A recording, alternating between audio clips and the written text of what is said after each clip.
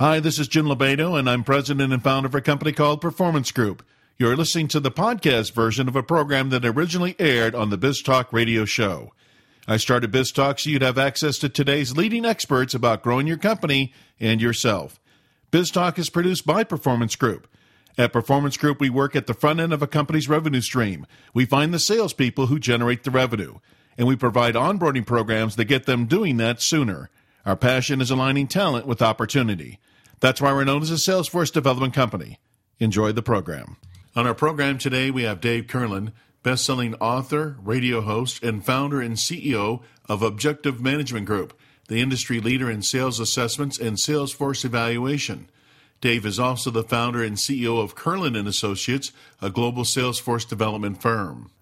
Dave is frequently asked to share his insights on selection and the development of salespeople in business publications, as well as being a speaker at industry conferences. You can read more about his insights in his blog, Understanding the Salesforce, voted top sales and marketing blog for 3 consecutive years. He is the author of books like Mindless Selling and the best-selling book, Baseline Selling, How to Become a Sales Superstar by Using What You Already Know About the Game of Baseball. Dave joins us today to talk about the assessment he pioneered and how it has assisted managers in selecting better sales candidates. Dave, welcome back to BizTalk. Thanks, Jim. It's great to be back. Thanks for remembering me and inviting me to join you again. Well, it's been a while. We last talked in and around the recession was going on, and it dawned on me that maybe a few things has changed since then. You have your pulse. Think? Well, a little bit. Back then, it was hard to get positive about anything. Right.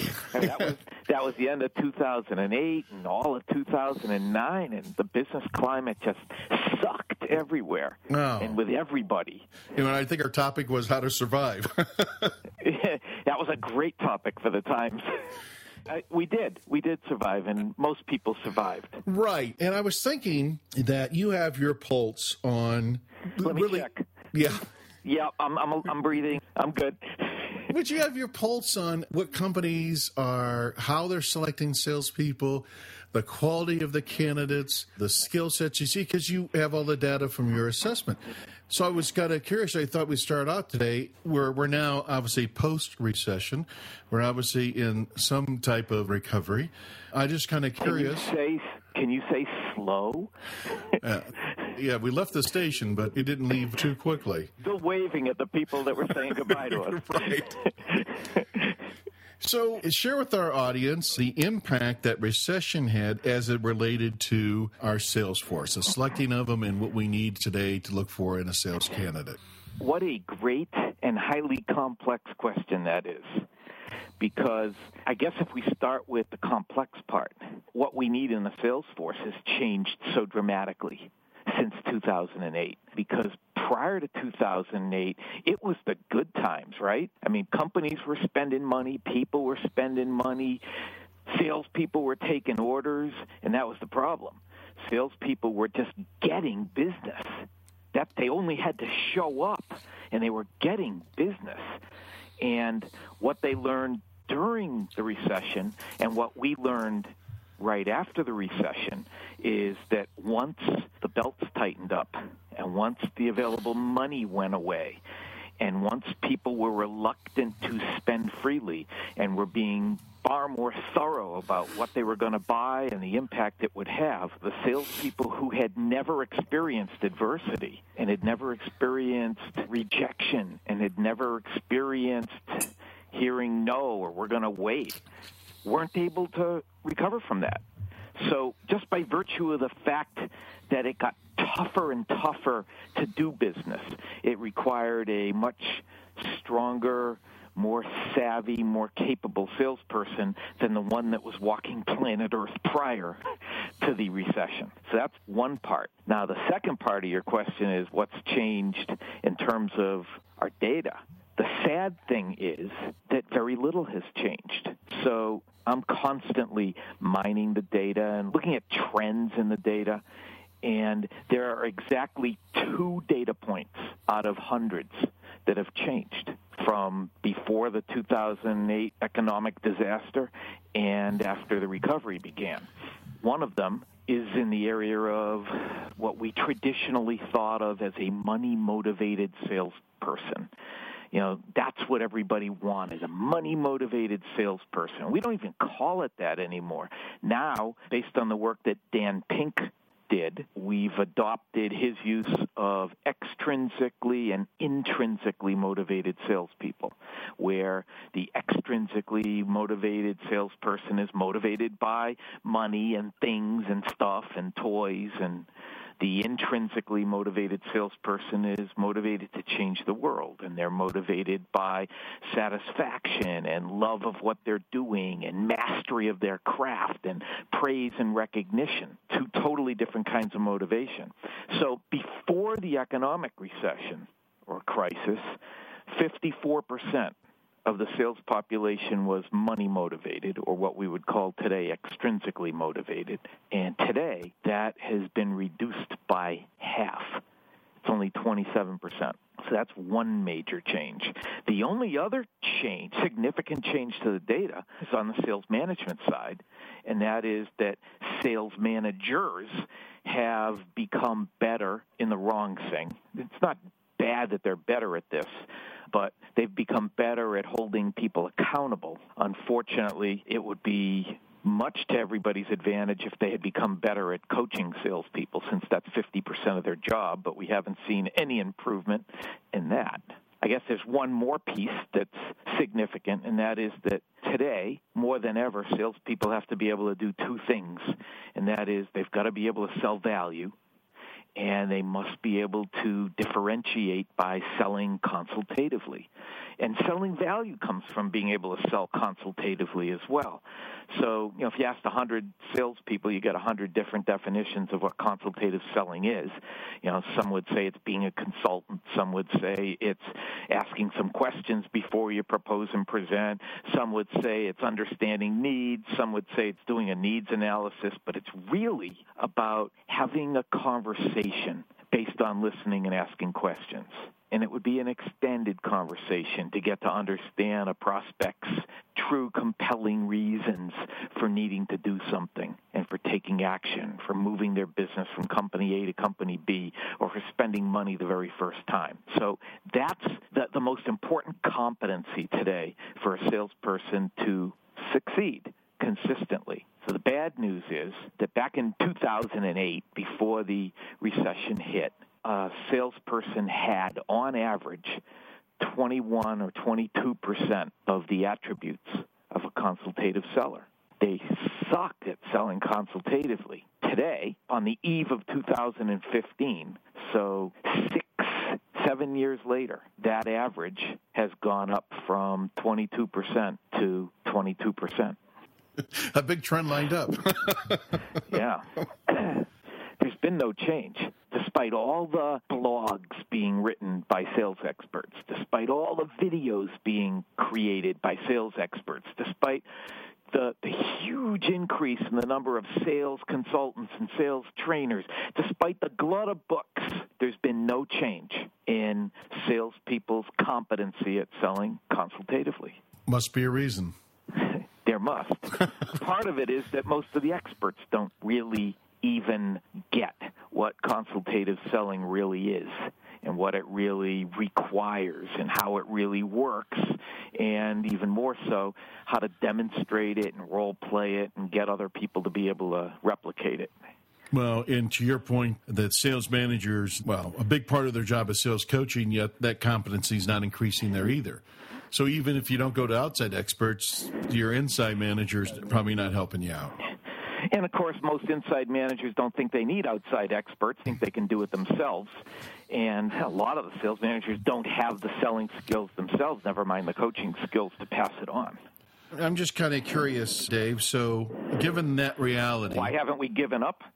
Well, so what advice are you giving people then? I mean, if that's the reality and you have the data points to back that up, what are you telling people to do then?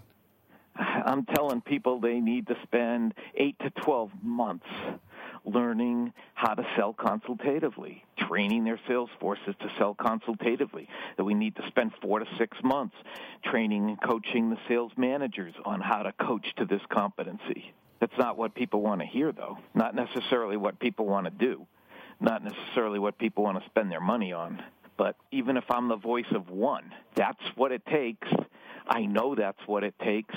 And while everybody else wants to scream about social selling and LinkedIn and Twitter and getting found, we know that the leads are up by about 1,000%. We also know that the quality of those leads sucks. Maybe 1 in 10 leads are decent. And once they've done their social selling and their LinkedIn and their Twitter and they've been found and they've found a decent opportunity out of all those leads, they're losing sight of the fact they still have to sell. You know, it's like cars. There's no comparison to the car I drive today. I drive a Lexus GX460. It's their midsize SUV, and it's filled with technology. Wouldn't recognize the car I was driving in 1972 when I learned to drive. But guess what? Driving is still driving, and selling is still selling. And people are losing sight of the fact that once you've got an opportunity, selling is still selling. And the selling part has to be done. You don't get to skip it because of the technology and because people educated themselves on the Internet. They still have to be convinced to do business with you. And they still have to be convinced to solve their problem the right way. And you still have to convince them that you're a better choice than somebody else. And you have to be the value. You know, if 70 is the new 50, well, being the value is the new value proposition. You're exactly right. Once today, I am so glad you said that. I know that I'm not going to hear that again today. Well, it's peak today. That's your affirmation for the day. Thank you. But the sales experts we've had on Biz Talk have fallen into two camps. Technology has changed everything, and you need to be up on the social side, like you said. That's one camp. The other camp is, what you've exactly talked about is, hey, people, this whole conversation has changed. Yep. Right? So to me, it's evident because that's the voices that I'm hearing. That's the voices we share in Biz Talk. Surely, if that's going on, wouldn't the candidate pool at least pick up some point on this 22% competency in the consultative side? Around the time I wrote Baseline Selling, yes. Remember that book? Oh, God, still read it today. Superstar by using what you already know about the game of baseball. Yeah. That was 2004, 2005. At that time, our data said, and we had probably only assessed 150,000 salespeople at that point, whereas today it's 750,000. But this number hasn't changed, and that was that the number of elite salespeople is no more than 6%, and the good salespeople, another 20% on top of that. Mm-hmm. And then the other 74% suck. That hasn't changed. So we're not picking that up in sales candidates. They're not aware of how selling has changed. We know from the sales organizations that we evaluate that it's not changing. We know from the sales candidates we assess it's not changing. And we know from the salespeople that we train that it's not changing. They are seeing these principles demonstrated for the first time. It's sad. I hate to bring up the Ebola example, but it's a lot like the medical practitioners in the United States and their complete lack of preparation for being able to deal with anybody who presents the symptoms. Yeah. Salespeople are that unprepared to sell the way they need to sell. Thanks for joining in on the conversation. In addition to Dave Curlin sharing his expertise on selecting top-performing salespeople, you can find other experts that have shared their wisdom with us here on Biz Talk. Those are available in podcast on our website and cover business topics such as recruiting, leadership, marketing, performance management, sales and sales management, and, of course, personal development. You can download these podcasts from our website, biztalkradioshow.com. That's B-I-Z, talkradioshow.com. Our guest is Dave Curlin. We're talking about selecting top-performing salespeople. David, our conversation is centered around the competency salespeople need today, given the effects of the recession. What do they need to have in order to be effective at selling? And at the same time, what if the economy keeps improving from here? And we find out that the orders just start rolling in, and people aren't really out there selling as much as they're doing order taking. What's the impact to our sales force if that happens? Pretend you're right. and companies start spending money wildly. But there is a difference between 2015 companies spending wildly and 2007 companies spending wildly, and that is competition. The competition is global now. It's national.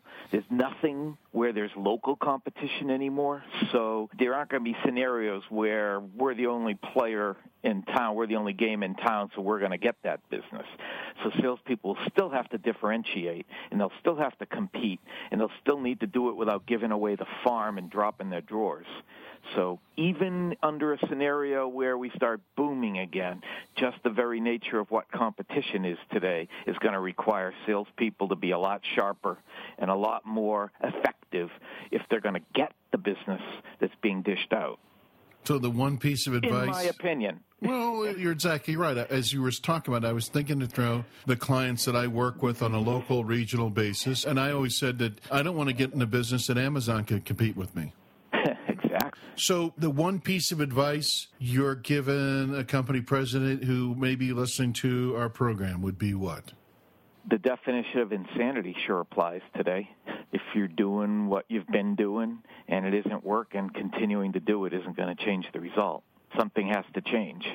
And you can look to sales selection, the people that you're bringing on board. You can look to onboarding and whether it's effective enough. You can look at your messaging and whether that's in alignment and getting the right message across.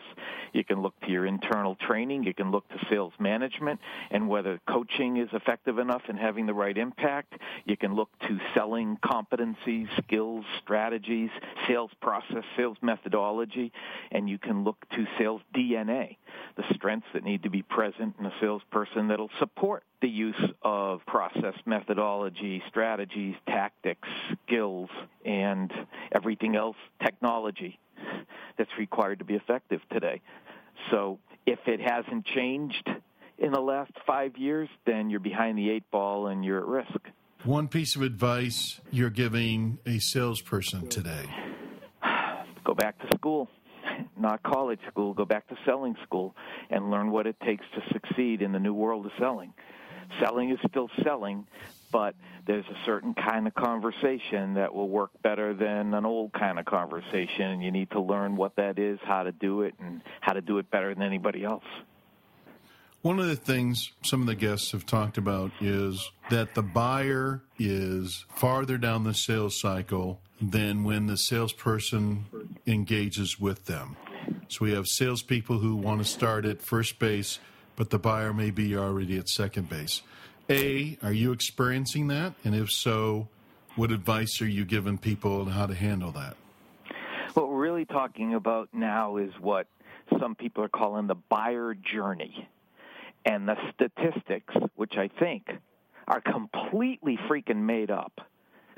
The statistics about the buyer journey are that prospects are 57% of the way to the end. Yep. But I think those statistics are made up by the companies selling products and tools and analytics that would embrace that buyer journey way of selling.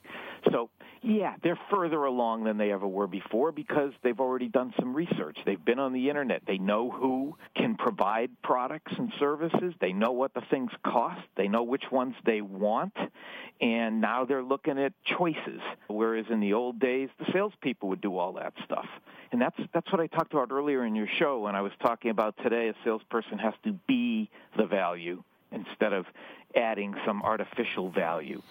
So, yeah, they're further along, but we can't, as a sales profession, take the bait and just jump into a capabilities pitch. Here's what we can do, and here's how we're different, and then go and do a proposal, a presentation, or a demo, and then hope to close the business, because that doesn't differentiate us from the other 5 companies that did the exact same thing and also attempted to get the business with the lowest possible prices. So we need to have a conversation. It's a different conversation. It's what we talked about when we were talking about consultative selling and the kind of skills and attributes that make a consultative seller effective. We need to have that conversation right then instead of jumping into capabilities and demos and presentations and proposals so that they can see we're different, so they can see we're valuable to them, so they can decide in their head that they want to do business with us, and so that we can influence their choices and question whether this is really the right product or service or choice.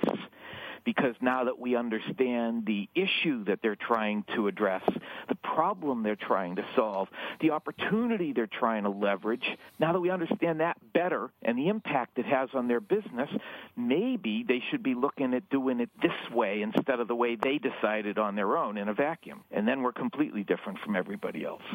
Good point. Yeah, there's a buyer journey, but it doesn't change the fact that we still have to sell. You keep coming back to that. Now, isn't it funny? Okay. I'm a one-trick pony. What can I say? There isn't a question you can ask me that I answer with anything else other than gotta sell. You still got to go back to sell. Yeah. You still got to connect with people. Hey, can you imagine what this interview would have been like if we had some fun? Yeah. Let's go back and talk just a quick second about consultatively selling. Easy for you to say. Yeah. I just can't spell it.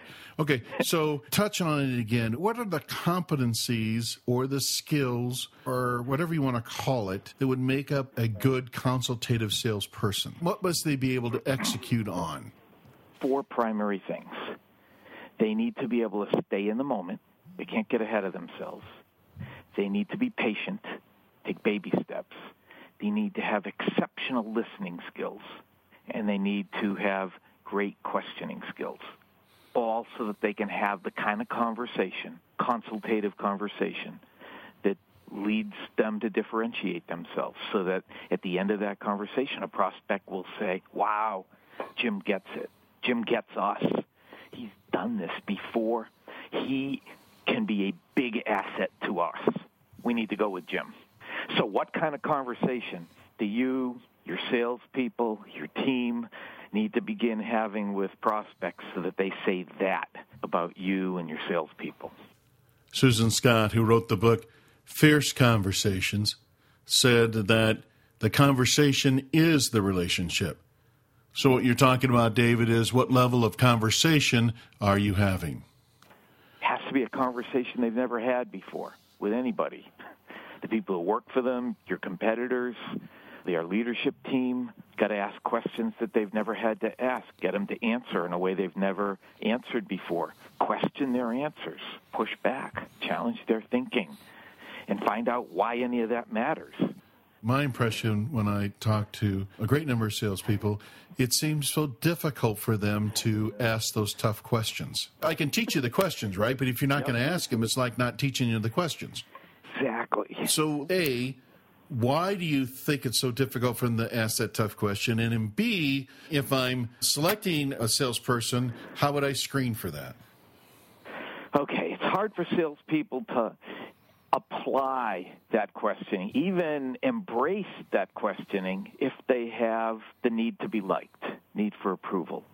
Because if they're out there just trying to get people to like them and make friends, then the thought of pushing back and challenging and asking all these questions and having a difficult conversation is horrifying to them. Horrifying. They can't do it because they'll be afraid that the prospect won't like them anymore. That's the biggest problem.